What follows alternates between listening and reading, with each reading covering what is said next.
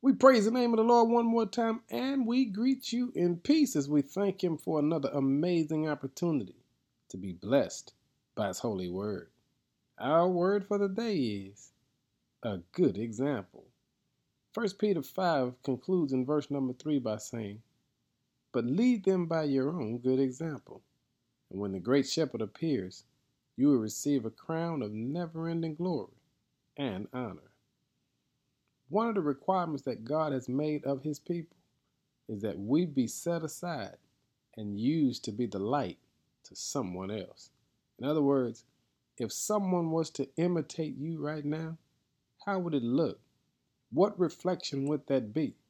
Because God has called us to point someone else to Him. This is how we should respond. This is how we should act when life begins to throw life at us.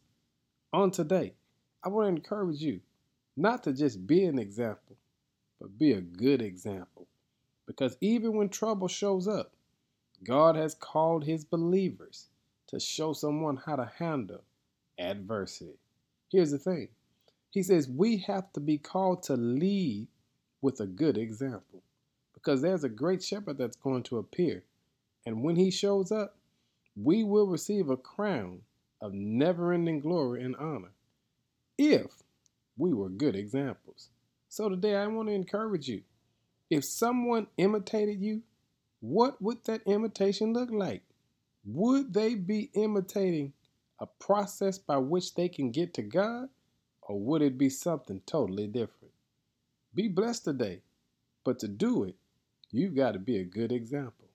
Let the Lord know that we are trustworthy with this thing called life. In Jesus' name, amen.